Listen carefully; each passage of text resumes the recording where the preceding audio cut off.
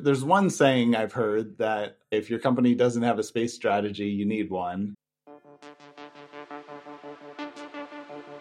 Many people still, I think, feel, oh, I'll never get to space and it's only like billionaires. But really, these rockets are being built to do point-to-point travel around the world as well. If you want to fly from Los Angeles to Singapore with a rocket, you could do it in 30 minutes. Hello and welcome to Polyweb. I'm your host, Sara Landi Tortoli, and my guest today is Ben Heldman, a space entrepreneur and founder of LifeShip, a company whose mission is to send human DNA to the moon to spread life. With Ben, among many things, we talk about how to build highly complex and specialized products, how we will become a multiplanetary species, and what are the biggest opportunities in the space industry. It's all kind of happening. The rockets are being built that'll carry people to the moon and Mars and actually build settlements and cities there. Lots of stuff is going to be built. And all the things that you have here on Earth, whether it's hotels and buildings, restaurants and bars, like all the businesses you need here on Earth will be needed in space.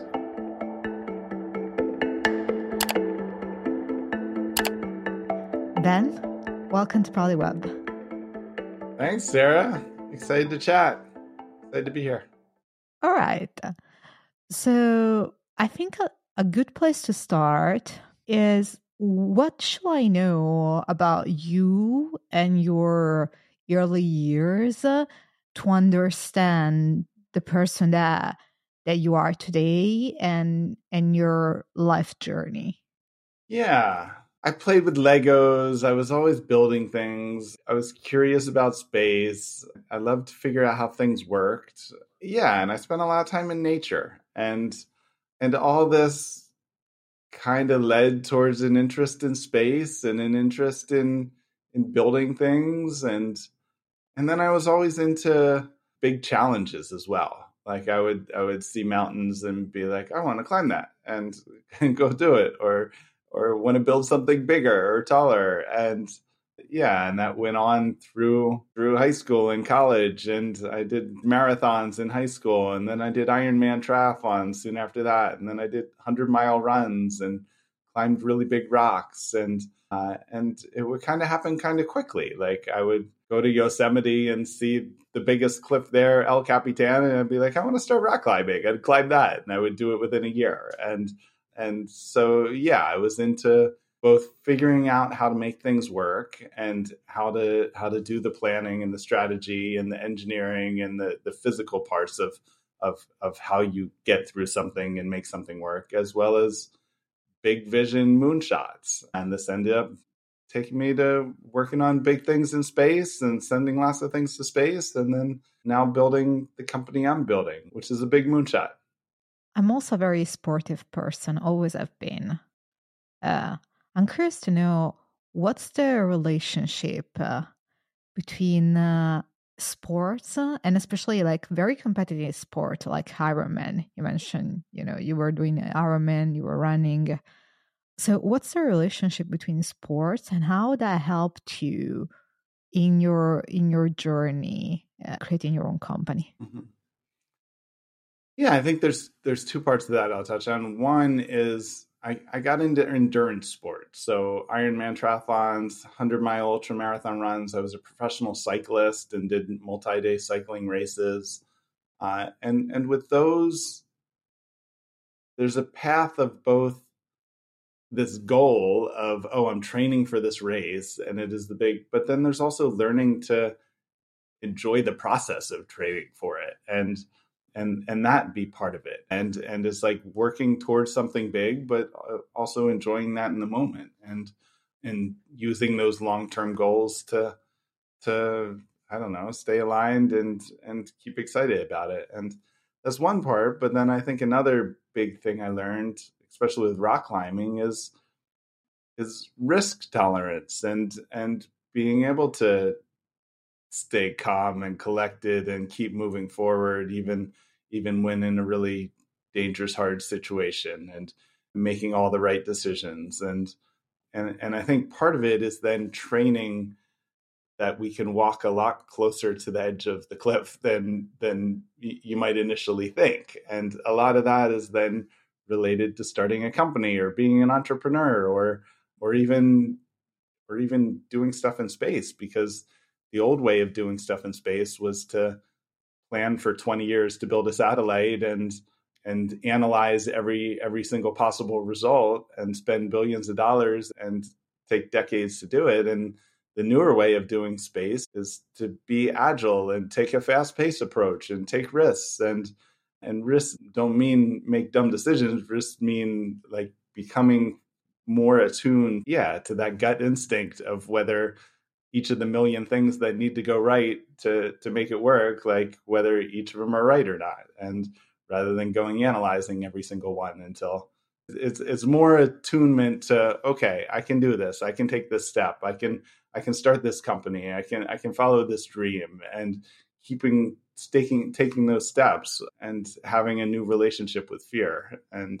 I think, rock climbing, but also bike racing and all that really attuned my relationship to where I'm comfortable and what I can do. Was it something that came naturally to you? Like you just, did it? Or did you have to work on it? It all was a process. I learned how to become more comfortable. I learned how to then do harder things. I learned how to be more comfortable doing multi-day hard things and sleeping on the edges of cliffs. And it just became, an attuning and a practice and a more natural state of living in that way. So, alongside being an athlete, you also studied mechanical engineering. And maybe for listeners and also for me, can you describe what were your early days in your career like? What were you working on? Yeah. Because I did some research and it sounds super exciting. Yeah.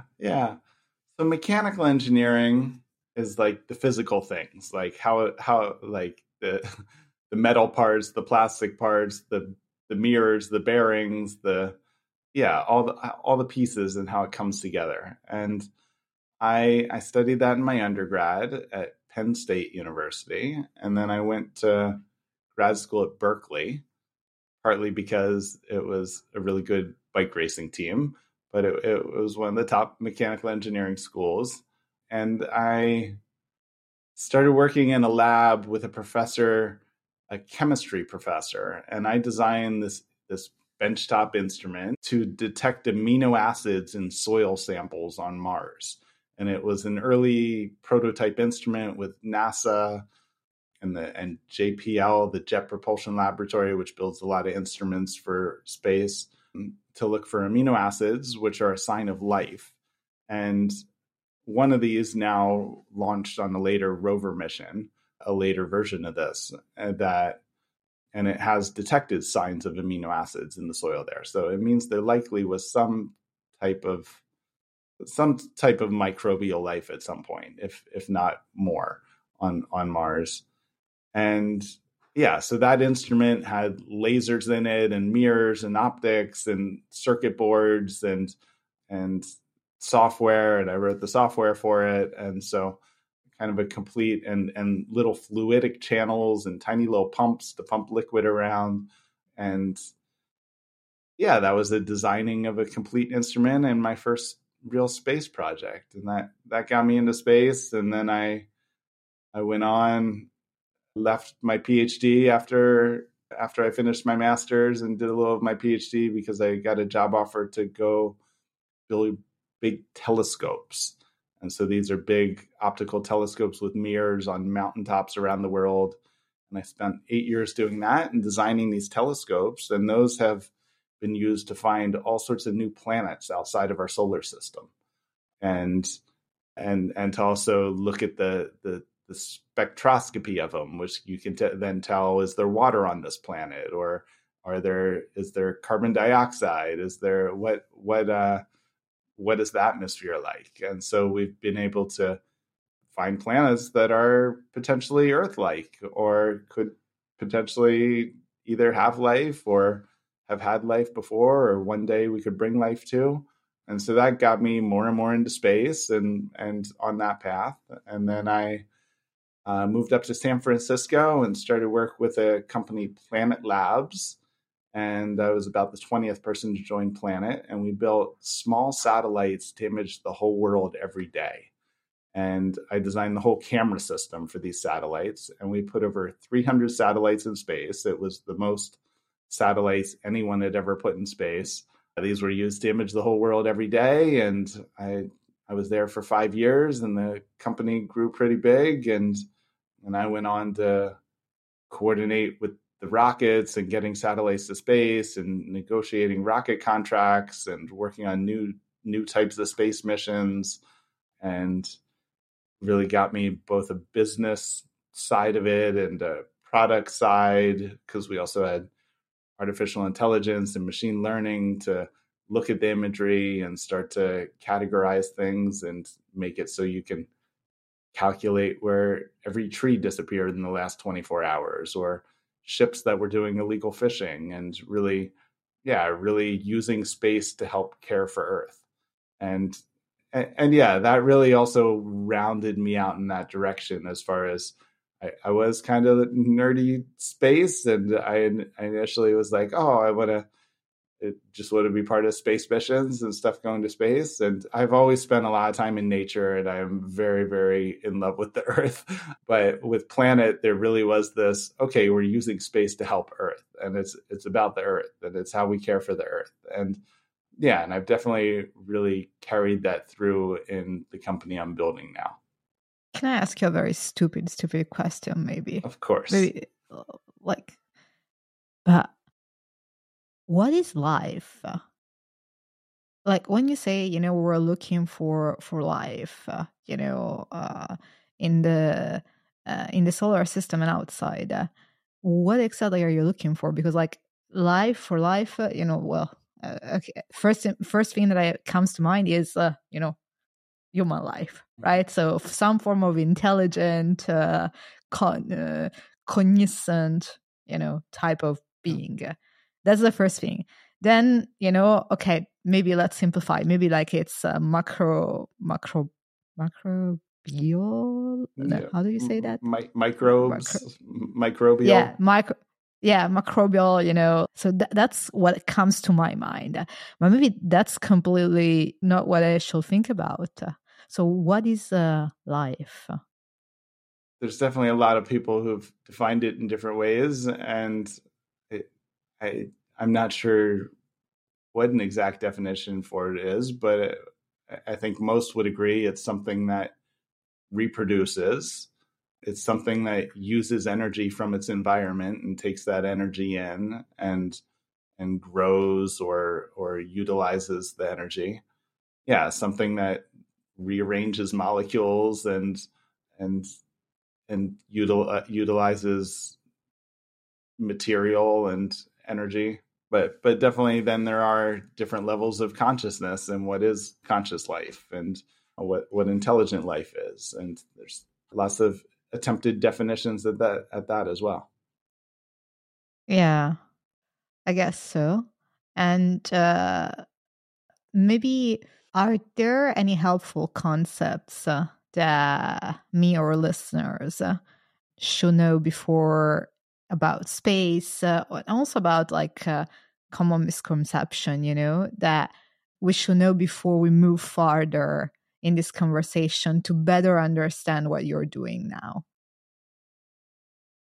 Yes. So I guess a couple of pieces which build into what I'm actually doing. One is there's a hypothesis called the Gaia hypothesis, and that is that the whole Earth is living, and the Earth is an entity. And as part of that, what's come to me is that the Earth is intelligent. The Earth has grown all these different species. The Earth has grown us. We've come out of the Earth. And that the Earth also wants to reproduce, and the Earth wants to spread more life, and the universe wants more life. And there is the concept that this is one way that life spreads throughout the galaxy, is that either spores or some type of seeds get or some type of bacteria comes off of planets, either when an asteroid strikes into them, it could knock spores off, or it does seem like there are spores that can float up high enough in the atmosphere and maybe even leave. And so there are natural ways that planets can get life into space, and that these and there's many people that believe that deep space, which is the vacuum of space, is actually has all these spores and like seeds floating through it, and these may be tiny, and they may be on asteroids that float by. And we know that there are interstellar, they call it asteroids, they're interstellar rocks that float, that have come from other star systems and float through the solar system. And so that was shown recently, that there was a rock that is on a trajectory that can't be in orbit around our sun, and it shot through our solar system. And so there's materials that go from star to star. There's spores and seeds that are in out in space. But then also from my journeys, and I've been on a deep journey of yoga and meditation, spending time in the rainforests and connecting to indigenous ways. And it's come to me that humans are part of nature, and that we're part of what nature is doing, and that nature and the earth wants to reproduce and spread life, and that's part of what she's doing through us. And so we're here partly to continue the cycle of life in the universe. And yeah, it might seem like we're destroying the earth and using all the resources and building these high-tech rockets and filling them with rocket fuel, but I'm increasingly seeing that as kind of like a natural process. It's like we're the cells of the earth, and we're doing what the earth is doing, and that in the grand story of the universe, planets either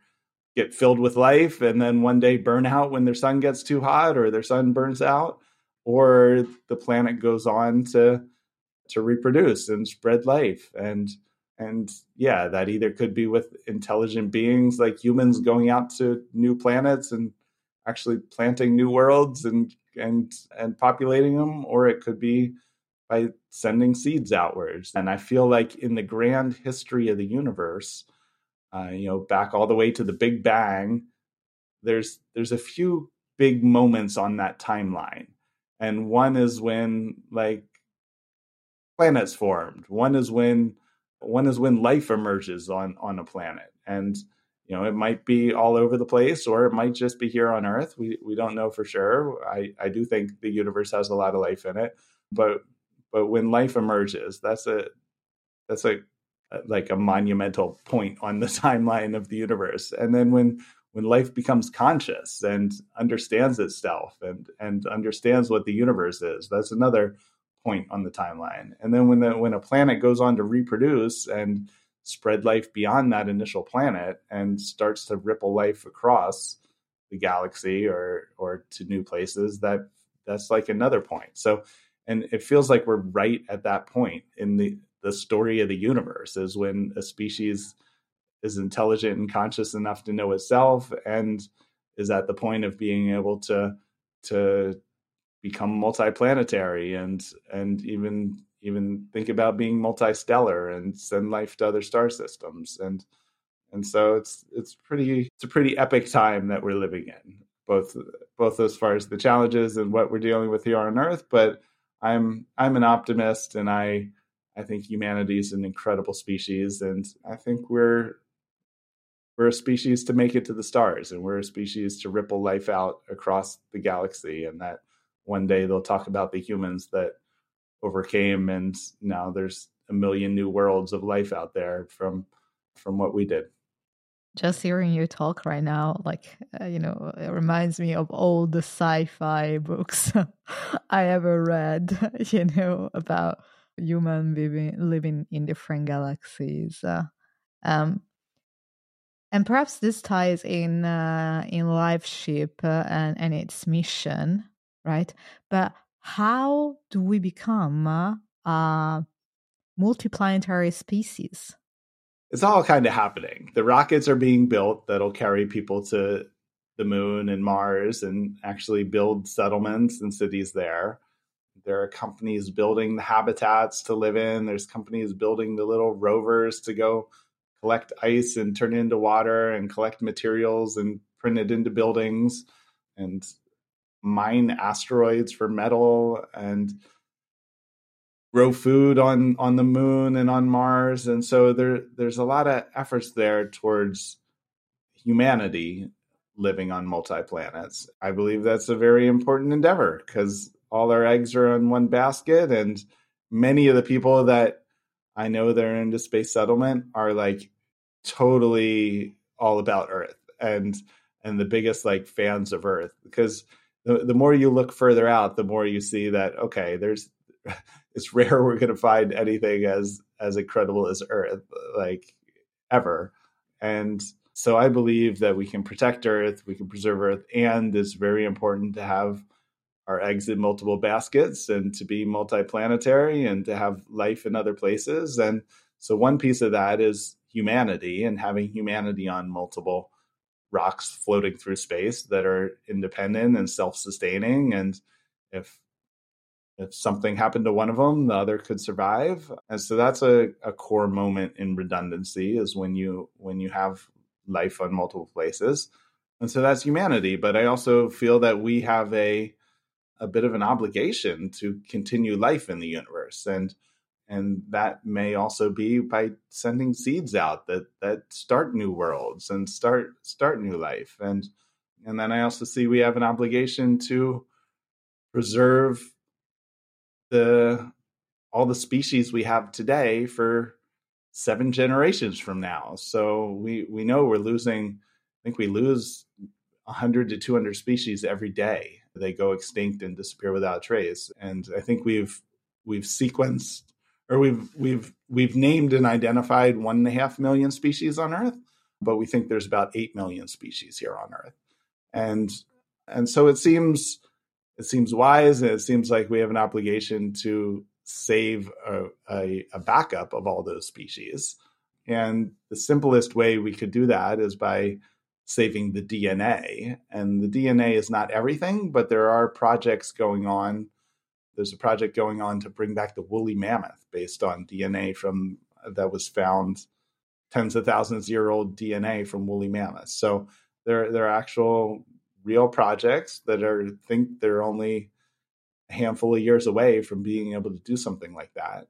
And so since that technology exists and is well underway, it seems like it makes sense to save backups of all of Earth. And you never want to save your backups all in one place. And so we have seed banks here on Earth with seeds of all different plants that are meant to last for thousands of years and save a copy of them. But we don't have an off-world copy of Earth and a copy that's in space. And so that's part of the big vision of LifeShip, is both we're saving a backup of all the different species of Earth and humanity and space, but it's also towards building seeds that we can send to new worlds. And then someday when humans go off on spaceships to go to one of these planets found down around another star system that we think we can live on, only a few humans will go on one of those ships. They'll probably be put in like a hibernation state for a 100-year journey or whatever, but they'll bring with them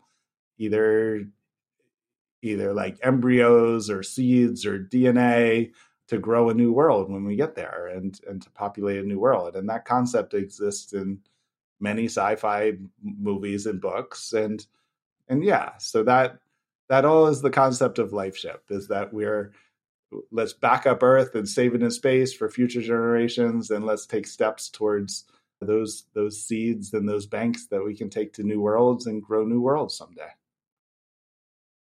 How did the idea of LifeShip came about? What made you so passionate about this mission?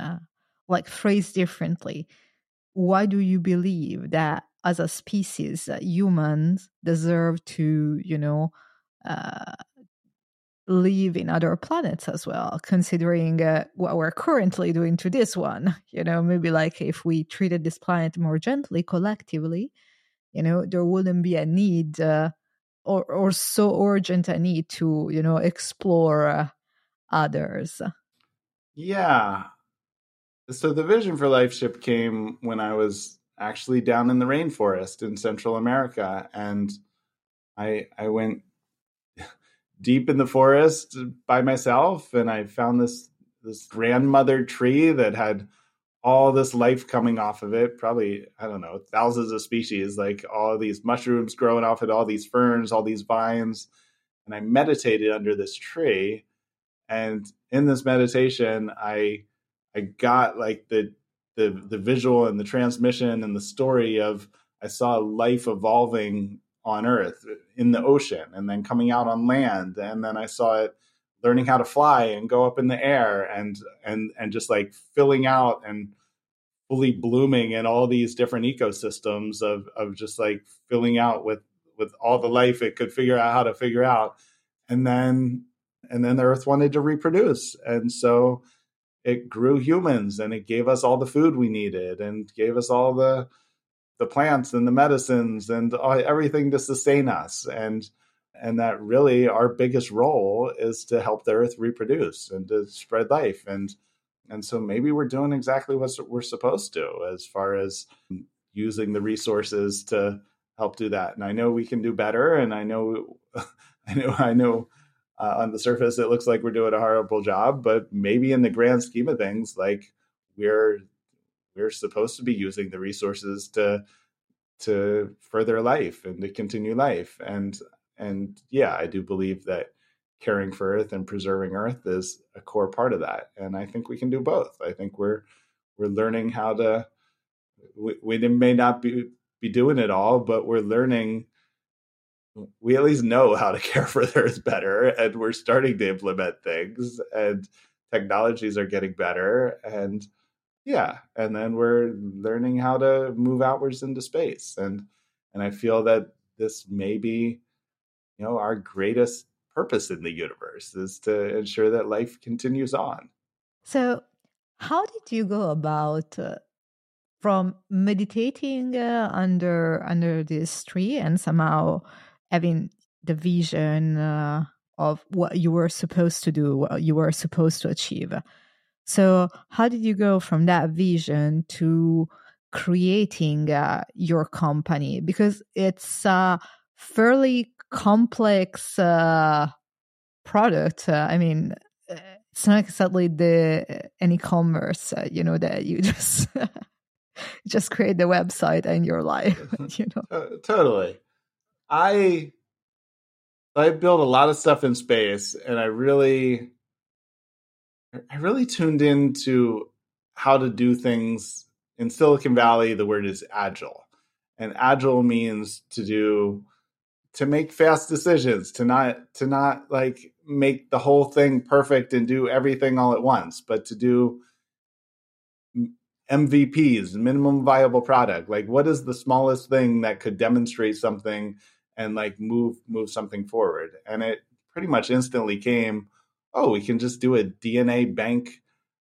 Like a DNA is absolutely tiny. We could just do a tiny DNA capsule in space or a DNA capsule on the moon. And that both is a backup, is a valuable thing. But then there's also a product we can do there. We can include people's DNA in it. And then also data and information is tiny. And if we're going to send the DNA up there, let's also include people's stories and a cultural record of humanity and the story of all of this. So it pretty quickly came that, okay, this is a DNA seed bank and a record of humanity, and a product that we can do is for people to be part of space exploration and for people to preserve a copy of themselves. And maybe for those people someday it's either the fantasy or the possibility of being born on a new world someday. There's not really been a real consumer space product to be part of space exploration, where you actually watch the rocket launches and are part of it and know a PCU is on it. And these concepts exist in all sorts of sci-fi that, yeah, a first product of just preserving your blueprint of yourself, your DNA, then your photos and story and your legacy in space, that came pretty quickly. For people that are listening to the podcast and are not watching the YouTube video, I'm smiling a lot during this conversation because this gets me really very, very excited. So just like thinking about it. And when you think about it instead, like this record of humanity, like as you call it, the story in the DNA, what do you think is the impact that this could have? And what are the next steps? So like you mentioned that in your mind this is an MVP, and in my mind, like building digital products, this is like a full-fledged thing. It's not an MVP, but I imagine that if the ultimate goal is becoming a multiplanetary species, that is indeed an MVP, right? So like from MVP, what are the next steps, in your opinion, that needs to take place? Totally. And I'll start with where we're at, because this isn't just an idea. We've already sent 2 different capsules to space. They flew up on SpaceX rockets in partnership with NASA, and these rockets had 4 astronauts on board, each of them, and we sent a capsule up to the International Space Station, and it orbited Earth for a long time, and was an off-world backup of Earth. And we sent thousands of people's DNA in it, and then over 500 species, and a lot of that was plant species and food species, and some of the core plants from around the world, and many of the food crops that we rely on. And so we already sent 2 of those. We're on 2 different rockets to the moon. So we're sending 2 of these to the moon. We're working on other missions to deep space, and then on other important satellites and other things that are going to be in space. So the big thing is to create a solar system-wide backup of Earth, and eventually have these on Mars, have them on asteroids, have them on other planets, and then also send them out of the solar system and send them eventually to other star systems, and then also have a bank that future humans can take with them when they go out. And I imagine when humans are living on Mars, they'll have a bank with them there of a copy of Earth over there. And so the vision is that that's what we're creating, is those banks and the seeds to send outwards. And then we made a consumer product, and the consumer product, we've sold 3,000 of them, and they're affordable. They're $100, and people add their DNA and their story to it. And then they tune in and watch the rocket launch as part of a community, and watch it land on the moon. The lander has live video feed of it. And then we'll have a way that you can be on all the different missions and go to all the different places and collect your Mars badge when you get to Mars, and then vote on the different missions we do, vote on whether we're saving the elephants next or the giraffes next. So it's kind of like a participatory space movement that's powered by a community, and then Web3 and decentralized technology is woven into all of this. So it becomes like a space agency for humanity that people are a part of and have a say in. And so that's all part of the direction. And then also it becomes more and more a backup of you and a copy of you to propagate you to the stars. And so that's your DNA, but then we're also working on AI to interview you about your life story and who you are and your purpose and your dreams and what legacy you want to leave behind and your childhood. And so we'll have a way that you can go as deep as you want to into your story and who you are. And that kind of becomes like training data for your avatar of yourself. And it becomes this digital twin copy of yourself, and that will live on beyond you. And then there's more we want to do with that being a decentralized copy of yourself that you can pass on to your great grandkids and pass on to future generations. And so really it is opening the concept of not just the Earth and humanity's legacy and life in the universe, but an individual not disappearing without a trace, and an individual being part of the branch of life that lives on in the universe. This is extremely fascinating, and I wonder, how do you coordinate such a complex product, like hold those moving pieces together? How do you keep them together and make sure, that uh, everything is marching in the right direction and in the right order?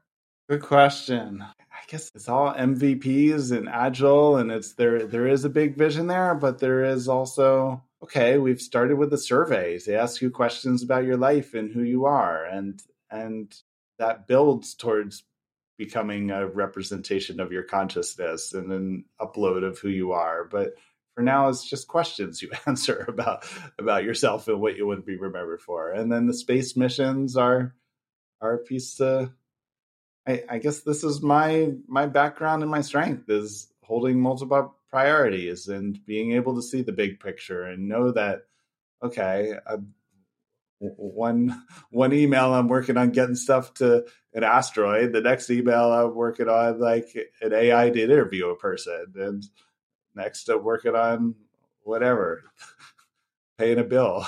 It's like, yeah, it's holding those multiple priorities, seeing the big vision, and I really feel that everything that's led me to who I am and where I'm going and where I'm headed and what I'm doing now. There's a Steve Jobs quote that you can look backwards and all the dots connect, leading to where you are. And you don't know where they're going in the future, but you can kind of have a bit of an idea and trust where they're headed. But you don't know exactly what dots are going to lead to what. And yeah, it feels like I've done a lot of product management and understanding what products are and how to pull them together. I've done program management and known all the different moving pieces of different projects and how to manage that, and then done all the space stuff. And so it's it's a lot, but it also feels like it is in flow and it's happening and it's meant to happen. Do you have any particular framework or thought process that consistently helps you move the needle or making progress in achieving your mission? I do come back to nature a lot, and when there is a decision, like it sometimes it feels like either the decisions, if it's not like wanting to be made yet, it either feels that it's it'll flow and be made at the right time when it's meant to, and sometimes I feel like I don't even make the decisions, like they just get made all at the right time. But oftentimes a good walk in nature or sitting and just like looking at plants blowing in the wind can often lead to some clarity. And so I do often feel like nature speaks to me, and sometimes I go and stare at some plants and start asking some questions to an insect that's there, and maybe it like wiggles its antenna in a certain way and like shows me a little spot on its back, and it like feels like it's like the universe teaching me something and showing me something. And so I do, yeah, I do get a lot of answers from nature, that, and some of those yeah, some of those just feel like too perfect to have been interpreted any other way. And a wiggle of an antenna is not a good example, but like sometimes I feel like nature shows the answers. Okay, then let me put it this way. How did you learn to open up to nature like this? Was it something that you had to learn, or is it something that, since you mentioned, as a kid, you were, a lot in nature, playing with Lego and stuff, or is it a muscle that you had to build over time? And if so, how did you build it? I've consistently spent a lot of time in nature, but there was a good chunk of my life where more of that was on runs or like climbing and moving fast and achieving and accomplishing and getting somewhere. And since starting this company, I've learned to slow down a lot more in nature, and that's also been my path with meditation and yoga. And it's to be more present and to listen and to tune in. And so now now more of my hikes in nature end up with me like just finding a little field or a gorgeous rock in the middle of a stream to sit on and sit there for a half hour and just like really slow down and watch and listen and tune in and yeah, so there is a more of a tuning in that happens now for me, and that that leads to clearing decisions out of my mind, clearing these mental challenges, clearing out emotional stuff, and then also bringing clarity and showing answers and giving ideas. Hmm. Interesting. I'm asking you a lot of this question because I'm always curious what's behind the success of people that are building successful business, but most of all, because plenty of people can build success, plenty, but like people can build successful businesses, but not everyone can build visionary companies. With such a great mission. And therefore, I'm always fascinated on the what's behind the scene. What is it that people don't see that drive this kind of people? So that's why I'm asking you all this question. I'm very fascinated by it. Yeah, and I think one piece that comes there is, sometimes when starting a company, there's like the idea of like, oh, here's a product I can sell, or and with this, it was more like, here is something that feels like is meant to happen in the universe. And and then it was working back from that of, okay, here are the products and the steps and the way of doing it. And yeah, when it feels like something is aligned to a core big vision, need in the story of the universe, then it has an authenticity with it. And it feels like, okay, this is a natural process and a natural part of what's meant to happen. Going in this direction, what would you advise other entrepreneurs who are looking to launch a startup in such a highly specialized and technical field, such as that of space exploration? So space is a unique area where a lot of ideas, if you really want to do them, are very expensive. It requires sending lots of stuff to space and or big things in space, or and have very long timelines and cost a lot. Generally, the companies that are becoming successful and making progress are ones where there either is something that can be done as a product here on Earth that then will enable future things in space, or there are lower cost demonstrations that can be done in a fast pace and to show progress, and that hopefully those demonstrations are can have revenue associated with them and turn into a business. And so yeah, I think breaking things down into finding, okay, what are the smallest demonstrations and what are the smallest products that can be created that take steps towards bigger and bigger visions is particularly a challenge in the space industry, because there's just such a barrier of entry, and the barrier has come down because it's back when I got into space and was working on this 10 years ago, it was still really hard to get on rockets and it was still really expensive to do a lot of things in space. But now it's become much easier and more affordable, but there still is a barrier to entry to create a space company. What was your main challenge when creating LifeShip? Good question. So the first year I had a lot of ups and downs with it. And I would say my downs were when I got triggered around confidence or imposter syndrome or what the heck am I doing? People think this is a scam, send your spit to the moon. Like, yeah, what am I doing with my life? Sending people spit to the moon. And and so there were periods there where it was like, what am I doing? Are people really going to pay for this? Can I really do this? Can I really get on these rockets and get these sent to the moon, get these sent to space? And are people going to see the bigger vision? And I've been at this for 4 years, and so now it's more clear what the big vision is and what it is. And I knew from the beginning that this was about spreading life, but it was not as clear how this all comes together as far as a product, as far as it being a seed bank backup, as far as it being a step towards seeding life.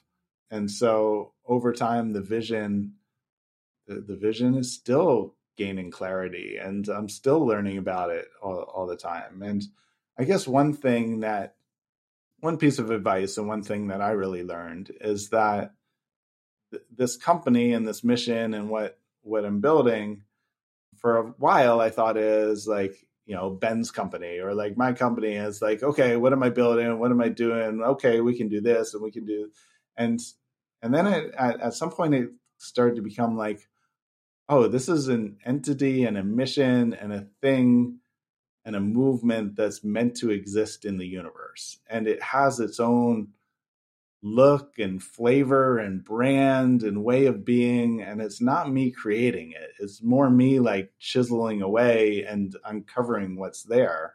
There's something meant to be there on Earth and in the universe and in humanity that serves this role. And what does that look and feel like? What does that do? What are its values? What are its purpose? And it's not as much me painting that on it, and it's more me discovering the natural inherent qualities of this movement and organization and what it is and what it's meant to be. Yeah. I think it's very, very fascinating.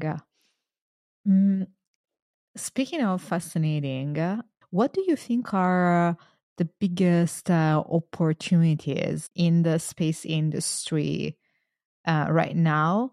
And maybe some of the things that, listeners might think are, impossible or sci-fi, but that instead are becoming reality or will be reality. So there's one saying I've heard that every company will become a space company. There's another that's like, okay, if your company doesn't have a space strategy, you need one. And really, it's essentially that the rockets are being built that are kind of like the airplane moment of when airplanes suddenly opened up new continents and travel from point to point in an entirely new way. And yes, we've had rockets and we've been able to send stuff to space, but the new rockets being built, primarily by SpaceX, are fully reusable, the biggest rockets ever built, and they're more like airplanes than the traditional rockets, as far as they go up and they come back and they land and they refuel and then they go up again, and they can carry tremendous amount of stuff up there. And so it suddenly is like the railroads are opening up the frontier of the West, and lots of stuff is going to be built. And all the things that you have here on Earth, whether it's, hotels and buildings, but also like janitors and trash service and water and cleaners and like food and restaurants and bar, like all the like mail delivery, like all the businesses you need here on Earth will be needed in space. And there will be much less of a barrier of oh, we're just doing this here on Earth, and there's those big defense contractors that do the space work, and it's more just like, okay, there's planes that go between North America and Europe, and there's ships that take all the stuff back and forth. It's just like there's much less of a barrier. Really, space is only 400 kilometers up. It's just that the rockets have been so expensive and thrown away every time we use them.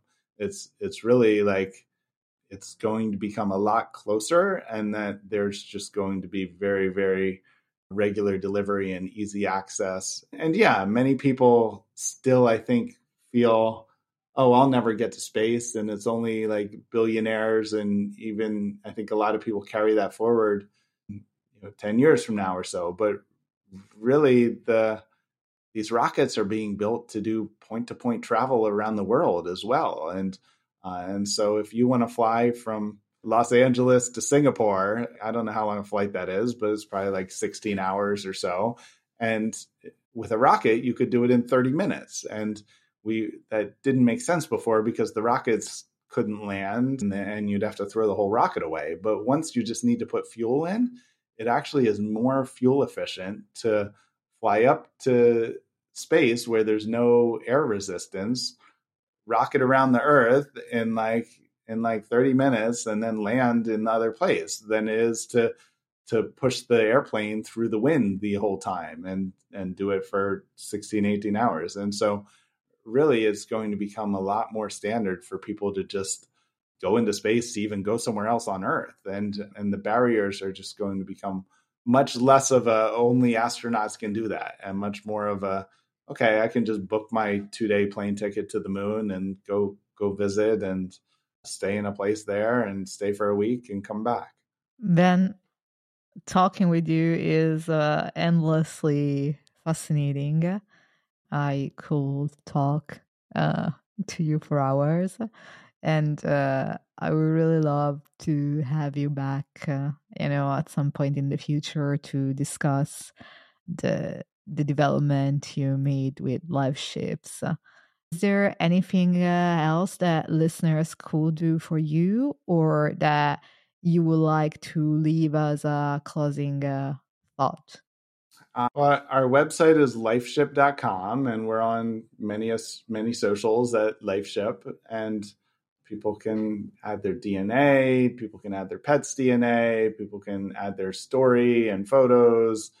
We also send loved ones ashes, and I'm very accessible as well. So if there's anyone that has a piece of this that they want to chat about or ideas or whatever, then reach out. So we will leave all the information in the show notes and in the description. Ben, I want to thank you so much for being here and for answering all of my questions. Really. Aw, thank you. Thanks, Sarah. Yeah, so good to chat, and want to touch back in again, and excited about your journey as well. And for listeners, see you on the next episode. Bye. That's all from today's episode. Thank you so much for watching or listening. If you find this episode valuable, you can subscribe to our YouTube channel or to the Polyweb podcast on Spotify, Apple, or your favorite podcast app. It will be fantastic if you could leave us a rating, a review, or a comment, as this really helps other listeners find the show. All the resources mentioned in this episode will be linked in the description and in the show notes. See you on the next episode. And if you cannot wait until next week, you can watch this episode right here that relates to some of the things that we talk about in this episode. Bye.